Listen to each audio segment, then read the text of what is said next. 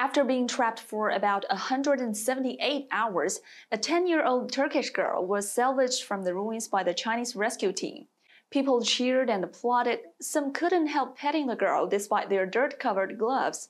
Confronting a natural disaster, instinctive gentleness is always touching. At local time February the 6th, a 7.8 magnitude earthquake struck southeastern Turkey and northern Syria, followed by multiple aftershocks. By February the 15th, the death toll had surpassed 37,000. To seize the golden time window, rescue teams worked day and night through the relics.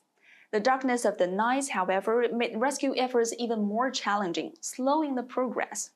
At this moment, a star slowly rose into the sky, lighting the whole site up, providing necessary light for people's activities and buying more time for the rescue. The star, which lit up 8,000 square meters, was actually a lighting drone produced by a company in Zhejiang Province, China. During the rescue, over 10 drones have taken to the skies, all provided free of charge, dispersing the darkness and despair of the earthquake. Till now, the golden 72 hours have passed. Why is the rescue still going on? A vice team director of China's Blue Sky Rescue said, "In larger cities, there are more supermarkets, which means water and food supplies.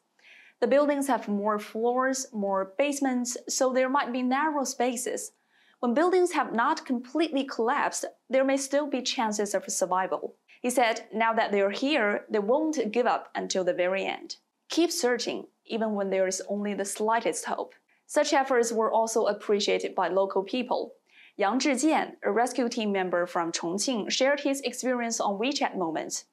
When he was buying food from a local store, the owner refused to take his money. With the help of an interpreter, Yang told the owner, "If you don't take the money, I won't accept the food. We don't take things for free in our hometown China, let alone here.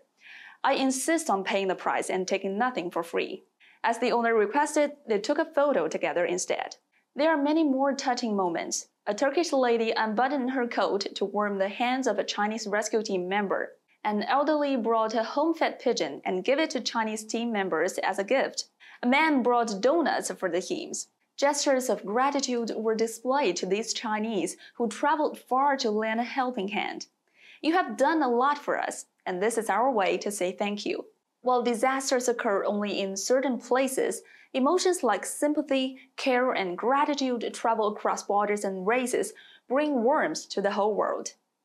I'm Su Lu in Beijing. Thank you for watching.